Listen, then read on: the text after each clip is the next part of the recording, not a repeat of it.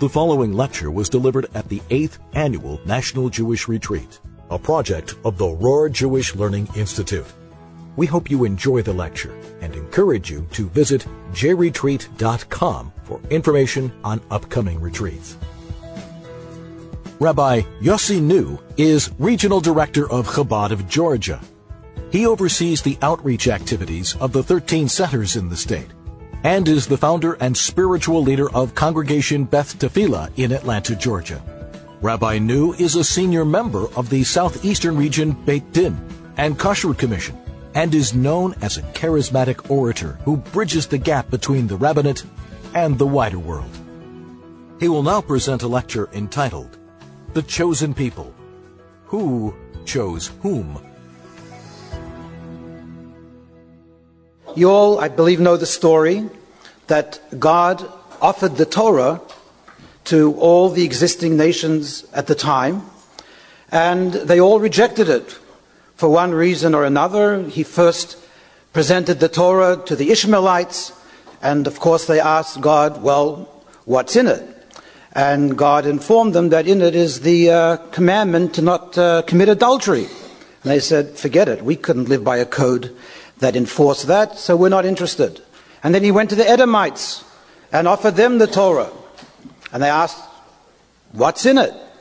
And God said, included in it is the law that you shall not murder. Not murder.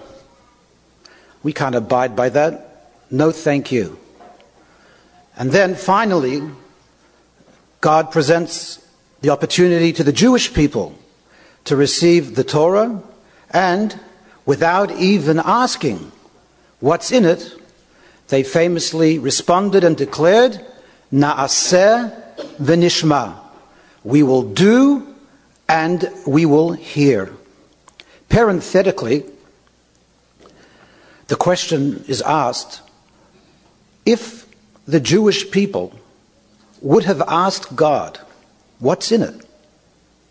Which mitzvah would he have presented to them that they would have found most challenging? Because obviously to the other nations, to the Ishmaelites and the Edomites and all the other nations, when they asked God what's in it, he mentioned and selected the mitzvah that he knew would be most challenging to them, and therefore they rejected it. Which mitzvah would be most challenging to the Jewish people? And I read what I consider a very insightful answer, and that is the mitzvah to believe in God. That is what's most challenging for the Jewish people. And think about it historically.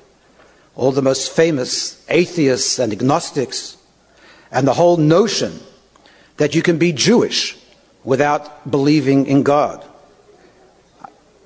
I doubt that many people would proclaim themselves to be a practicing Catholic and not believing in God, or a practicing Muslim and not believing in God.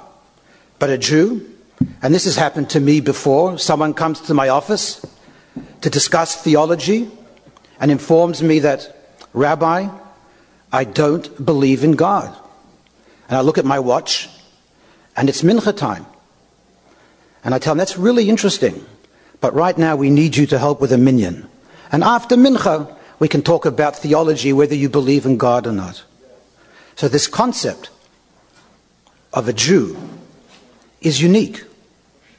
And it appears that from this midrash, that it was the Jewish people who chose God. Yet, and if you have your source sheet, if you look at source 1, a famous quote from the Talmud in Tractate Shabbat, quoting the verse, and they stood under the mountain. Rabbi Avdimi Bar Chama Bar Chassa said, this teaches us that the Holy One, blessed be He, overturned the mountain upon them like an inverted cask, and said to them, if you accept the Torah, it is well. If not, this place shall be your burial. Rabbi Acha Bar Yaakov observed, this furnishes a strong protest against the Torah, Rashi, it provides an excuse for non-observance, since it was forcibly imposed in the first place. You and I all know, if you sign a contract under duress, at gunpoint, that contract would not be a valid one, and the one who signed it would not be obligated to fulfill its terms. And so although you have this wonderful midrash that the Jewish people accepted the Torah when God offered it to them, from this Talmud it clearly seems that it was under duress. They were forced to receive it. And therefore, legally, as Rabbi Acha Bar Yaakov expresses, we, the Jewish people, should not be bound by Torah law. It wasn't a free choice. Somewhat akin, they told the story that when Jewish husbands come to heaven after 120 years, they find two lines, and they have to choose which line to stand in. There's a sign at the front of one line for husbands that obeyed, or Jewish husbands that obeyed their wives. And then the other line, there's a sign for Jewish husbands who didn't, who disobeyed their wives. And after 120 years, Yankel shows up in heaven and has to make this choice. And he notices that the line for the husbands who obeyed their wives is snaking around and around. It's never ending. And the line for husbands who did not obey their wives, there's one man standing there. One man. And so he approaches and says, "Excuse me, sir. Why are you standing in this line when everybody else is in the other line?" He says, "I don't know. My wife told me to stand here." And it seems that the choice that the Jewish people made to receive the Torah was one that was forced upon them, that they didn't really make. And so what would be the significance of a choice that was coerced, that was forced upon you? And the truth is that the choice doesn't bind us as individuals. It's a choice that binds God to the Jewish people. And I'd now like to draw your attention to source number 2 and 3. Twice a year, we read what is called the Tochacha, when God admonishes the Jewish people. We'll read it in 2 weeks from now, in Parshat Ki Tavo, just before Rosh Hashanah, the New Year. And we read it in Parshat Bechukotai, just before Shavuot. So once in the book of Leviticus, and once in the book of Deuteronomy. And if you're familiar with it, it is a harrowing description of what will befall the Jewish people for failure to obey the Word of God. When you read the descriptions, it clearly describes and reminds you of the Holocaust and other atrocities that the Jewish people have suffered through. Just to highlight a couple of the verses from Leviticus. "But if you do not listen to me and do not perform all these commandments," I'll go to verse 16. "Then I too will do the same to you. I will order upon you shock, consumption, fever, and diseases that causes hopeless longing and depression. You will sow your seed in vain, and your enemies will eat you." But then it continues and ends with a message of hope. "But despite all this, while they are in the land of their enemies, I will not despise them, nor will I reject them to annihilate them, thereby breaking my covenant that is with them. For I am the Lord your God. I will remember for them the covenant made with the ancestors who I took out from the land of Egypt. So although, this is a very brief description, as you can see, it's from verse 1 through verse 44, a very long and lengthy description of all the suffering of the Jewish people. It ends with a message of hope. There is light at the end of the tunnel.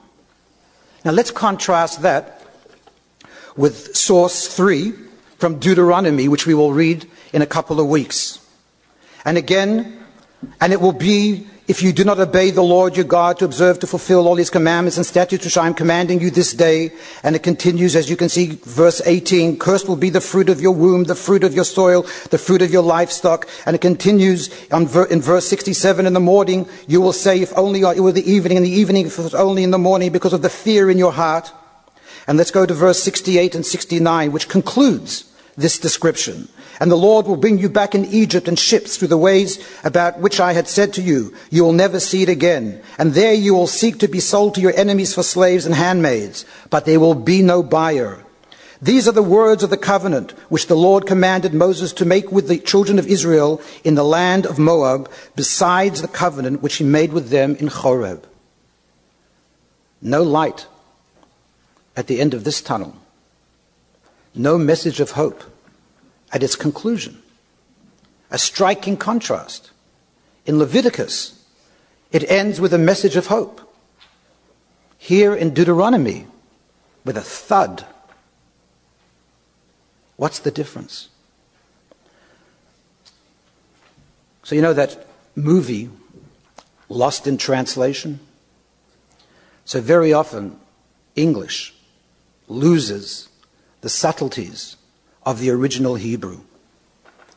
And so I'd like to draw your attention back to source 2. For those of you that read Hebrew, and of course I'll translate it, you look at the first verse, verse 14, or Yud Daled, it says, V'im lo tishma'u li, which translates, but if you do not listen to me. But the word tishma'u is plural. Contrast that to source 3 from Deuteronomy, verse 15, or Tetvav in the Hebrew. And there it says, V'haya imlo tishma.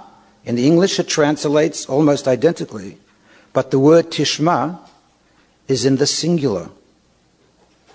And throughout the entire text, in Leviticus, it's recorded in the plural. And in Deuteronomy, it's recorded in the singular. The choice that God made was that the Jewish people would always exist. And therefore, in Leviticus, which is recorded in the plural, addressing the Jewish people as a whole, despite all the suffering, despite the desire and the efforts of our enemies to destroy us and to annihilate us, we will always exist. We will always re-emerge. And that is why the Jewish people is compared to the moon, that even after it wanes and seems that it will disappear forever, it always re-emerges. And so too, the Jewish people, as a nation, God guarantees will always exist. But in Deuteronomy, which addresses the individual and is written in the singular, there is no guarantee. Whether you and I and our progeny will be part of the destiny and the history of the Jewish people, that God does not guarantee. That is up to us. And that is why you'll also find something remarkable. If you to ask any informed Jew, why did God choose Abraham to be the founding patriarch of the Jewish people?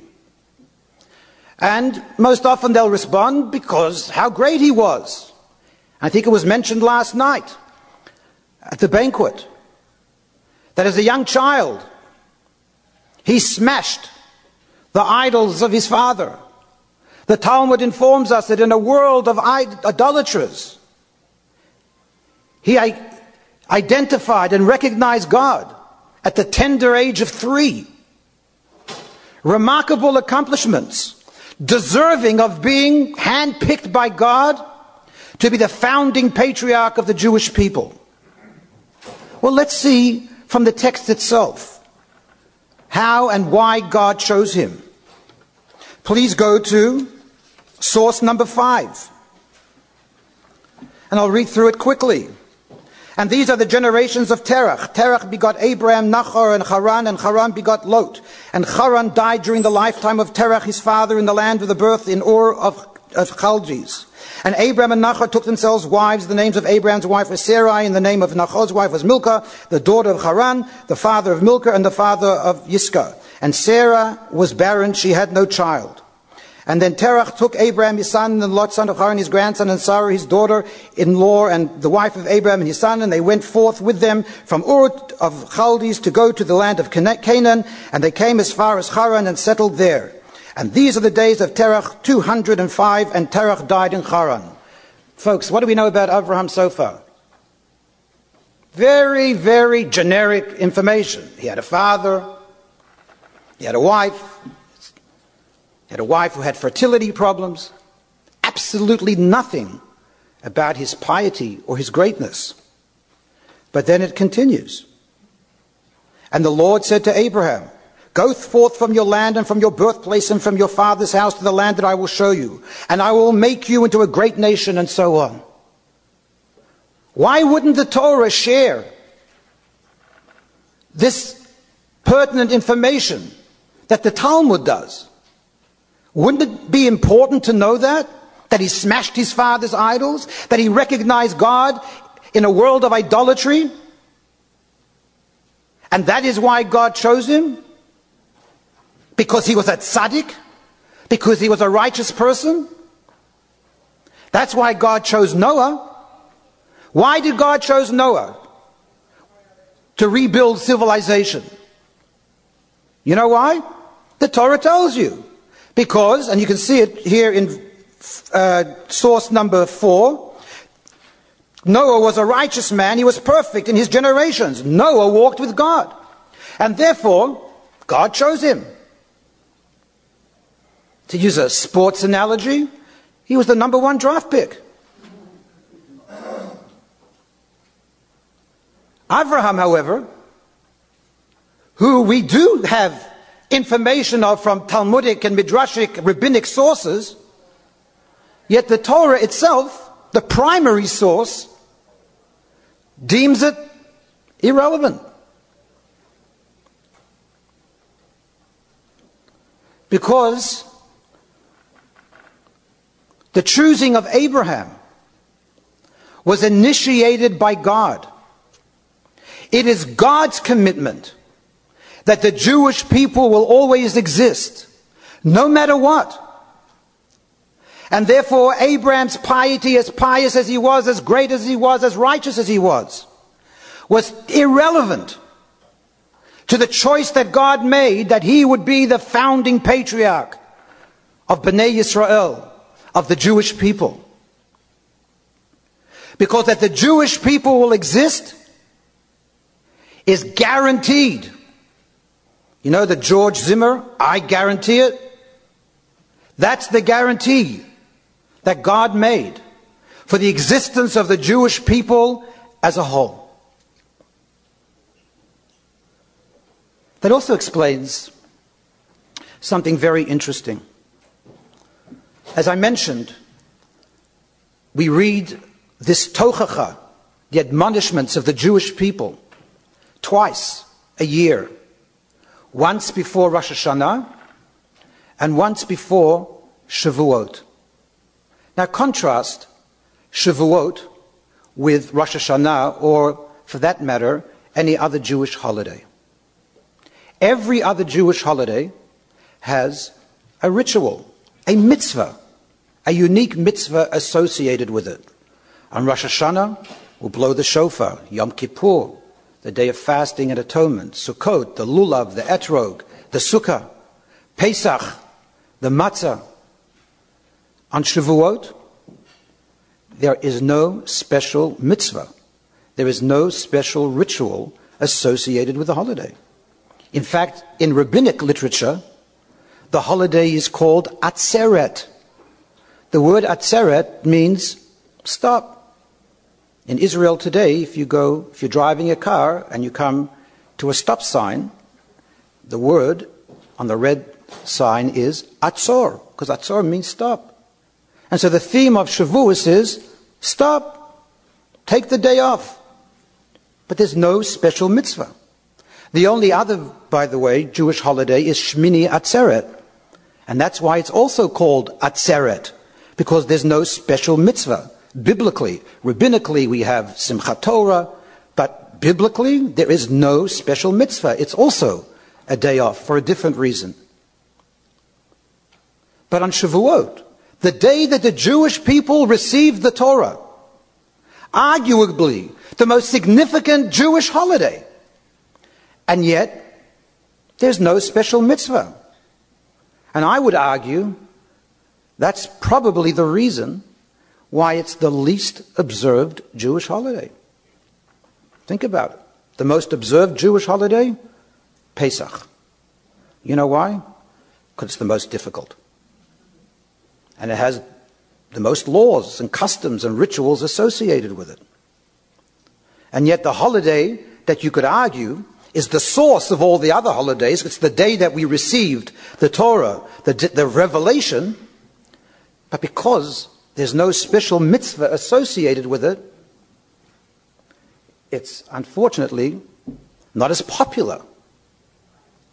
But why?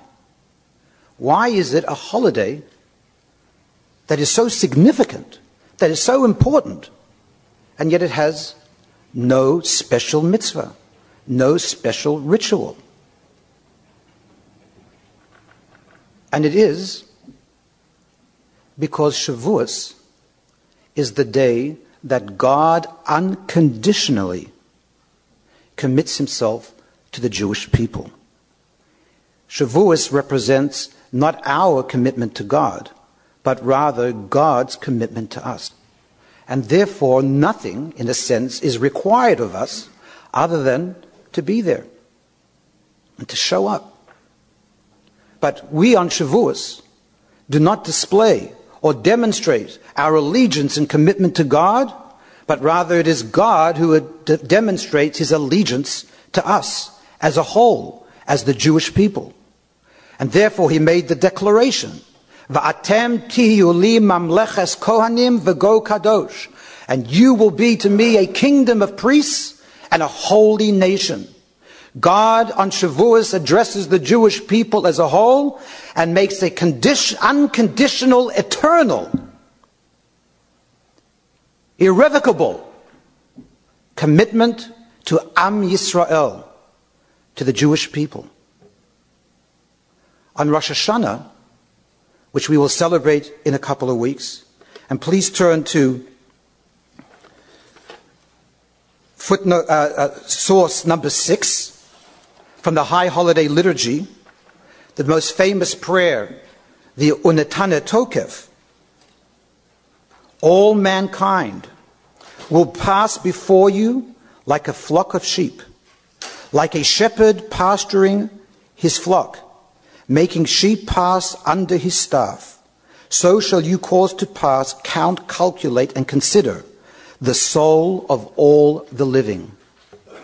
On Rosh Hashanah, we are all judged as individuals, just as the shepherd counts each sheep in his flock, separately and individually. So too on Rosh Hashanah, God counts, God examines the deeds of every single soul as an individual. And as an individual, it's up to you and me to determine whether we will be part of the destiny of the Jewish people. There is no guarantee. And look at source number 8 from the book Hayom Yom, which was authored by the Rebbe of blessed memory in 1943, with quotes from his predecessor, his father-in-law, called the Frierdiker, the previous Rebbe, from the 18th of Sivan. This is the actual time of the footsteps of Mashiach, the final age prior to Mashiach's advent. It is therefore imperative for every Jew to seek his fellow's welfare, whether old or young, to inspire the other to return, so that he will not fall out, God forbid, of the community of Israel, who will shortly be privileged, with God's help, to experience complete redemption. Let me repeat those lines. So that he will not fall out, God forbid, of the community of Israel. There is, and there's no need to elaborate on the danger, not just the danger, but the reality of how many Jews fall out and who, God forbid, may not be part of the glorious future of the Jewish people. So how do we address that? You know, they say that, and I don't mean to brag, but you read this and you hear this, that Chabad is the most important Jewish organization, largest in the world today. But think about it. Visit any Jewish community where Chabad is, and most likely, more often than not, it's not the biggest institution in town. In fact, institutionally, very often, it's the smallest around the globe. And yet, it is recognized for its critical, essential role. And I think perhaps the reason why is, whereas other institutions, federations, and I don't mean to be critical, focus on saving Judaism, Chabad and other organizations like it are focused on saving Jews. We don't need to save Judaism. That's God's pekel. That's God's issue, and that is God's guarantee that Judaism will always exist. And therefore, the focus on saving Judaism perhaps is somewhat misplaced, and that the focus needs to be on saving Jews, one by one, just like on Rosh Hashanah, as we stand before God and pass under the rod like the sheep in the flock of the shepherd. And therefore, and you've heard stories about this last night, and you will hear it here at the retreat and elsewhere, the resources, the time and energy that will be expended for one Jew. Because that is our mandate. That is the role that we have to play, that God has trusted us with. And as the Talmud famously says, Kol hamakayim nefesh achas miYisrael, whoever saves one life, and not just physically, but spiritually too, it's as if you've saved the whole world. And saving and reaching out and strengthening an individual Jew's commitment is what we should be all about. Now, I recently read a story, some of you may have heard it. This is written by Howard Schultz. We have some people here anybody here from Seattle? So you probably know him as the CEO of Starbucks. And he was part of a leadership mission, a lay leadership mission to Israel, and his group was introduced to the famed and venerable Rabbi Nosson Tzvi Finkel of blessed memory, who was the Rosh Yeshiva, the head of the Mirror Yeshiva, a very famous Lithuanian yeshiva that is now headquartered in Jerusalem, in Israel. And in the conversation, the rabbi asked these lay leaders, tell me, what is the most important lesson from the Holocaust? And one by one, they gave, I guess, what you and I would consider the typical answers. One answered, never again. We shall never forget, never to be a victim or a bystander. He said, no. That is not the most important lesson from the Holocaust. And he described to them in detail how Jews were transported to the concentration camps, and after days, packed into the carts. And when they finally made it to the so-called destination at the concentration camp, he said what happened was that for those who were sent to the barracks and not to immediate death, the system of the Nazis was that they gave one blanket for every 6 individuals. One blanket. And he said every individual that received that blanket had a challenge. And that challenge was,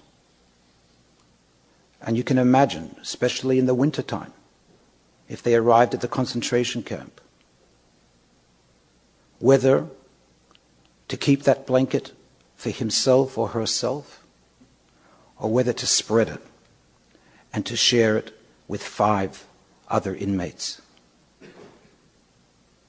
And he said, that is the lesson of the Holocaust. That is the challenge. The human spirit, the power of an individual in trying the most trying and challenging of circumstances, whether he or she could preserve human dignity and human pride and reach out and provide warmth for 1, 2, 3, 4, at most 5 other people. And he concluded, the rabbi, by encouraging and challenging these lay leaders. When you go back to the United States, spread that blanket of yours, that it should reach 5 more people. Now, I wasn't there. I don't know exactly what he had in mind. But my interpretation is that here he was meeting with business leaders, people capable of building institutions. And yet he reminded them that it ain't the buildings, it's the blanket. It's providing warmth. And in the Holocaust it meant physical warmth. And today it means, for most of us, spiritual warmth. To one other person, to one other individual, or to a family, a group of people.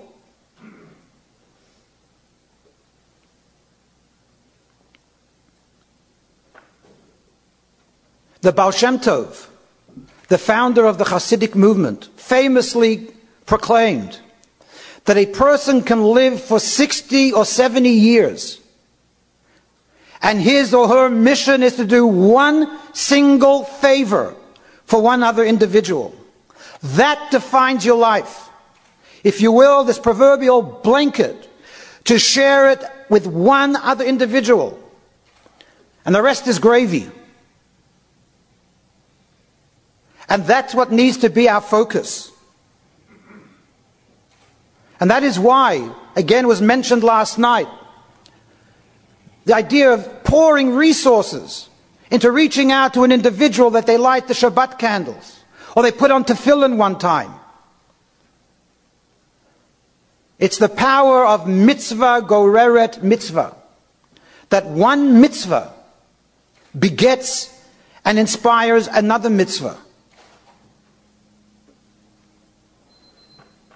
You know, they say this is true, not only in the religious and spiritual sense, but that very famous book that was written a few years ago, The Tipping Point, which I'm sure many of you have read, which describes how one small act, I think one of the features in that book is about the company Hush Puppies and how it became an international success.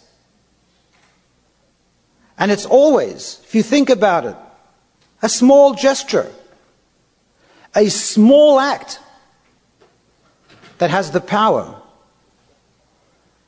the domino effect. And sometimes when we think that our focus should be on the Jewish people, and I remember once my rabbi of blessed memory, Rabbi Yitzchak Groner, who was the head of the Chabad community in Melbourne, Australia, and he was once visiting another community that had just built this magnificent edifice. And they asked him, well, what do you think? And he said, you have nice bricks. It's an important message. Not to belittle the importance of building institutions. We try to do that in Atlanta too. But you can't lose sight of the individual. And I'll conclude with a personal story.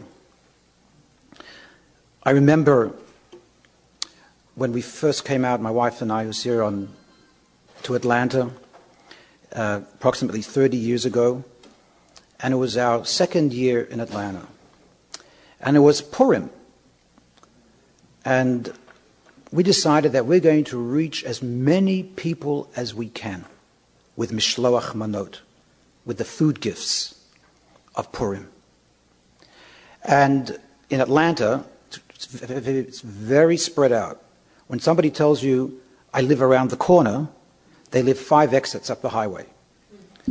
And so it's only our second year, but we put a list together of people that we knew, and I was determined that I was going to reach as many people as possible, drive as far as I could that day to deliver Mishloach Manot. And it was towards the end of the day, and I'd been out all day delivering my Mishloach Manot, and it was time for the Sudat Purim, for the Purim meal before the end of the day. And I'm pulling in to our driveway when I notice my next door neighbor, who is Jewish, walking to the mailbox. And I realized, in my great effort to reach as many people as possible, so that I could advertise that Chabad had delivered scores or hundreds or how many people it was to impress myself and whoever else, I had forgotten the individual closest to me, my next door neighbor. And my friends, that's the power of Judaism. And that's what God has entrusted you and me with the responsibility to offer that blanket to the Jew who's closest to you, who is next door to you, who may be a business associate, who may be a friend, to offer whether it's a physical or a spiritual blanket. Do not undermine, do not underestimate the power of that. Don't worry about Am Yisrael. That's his problem. Worry about Yisrael. We have to worry about a fellow Jew. And this applies not only to our fellow Jew, but to ourselves also. It really is the small things, the individual mitzvah that we do, that assures and that guarantees that our children will continue our heritage and legacy. It has been proven that JCCs and other synagogue, big institutions, just investing in building institutions in itself is not going to help for your children to continue and to be part of our future. You can write out a check and you can serve on this board and on that board. And it is not going to have the desired effect on our children. It is this mitzvah that we do. The simple, individual, that's okay, that means my time is up. Individual mitzvah that we perform that is most crucial. I know that song. That is most crucial. And that is the role that has been entrusted to us in order to ensure the perpetuation of Am Yisrael, so that we and our children and our children's children will be a part of the glorious future of Am Yisrael Chai. Thank you.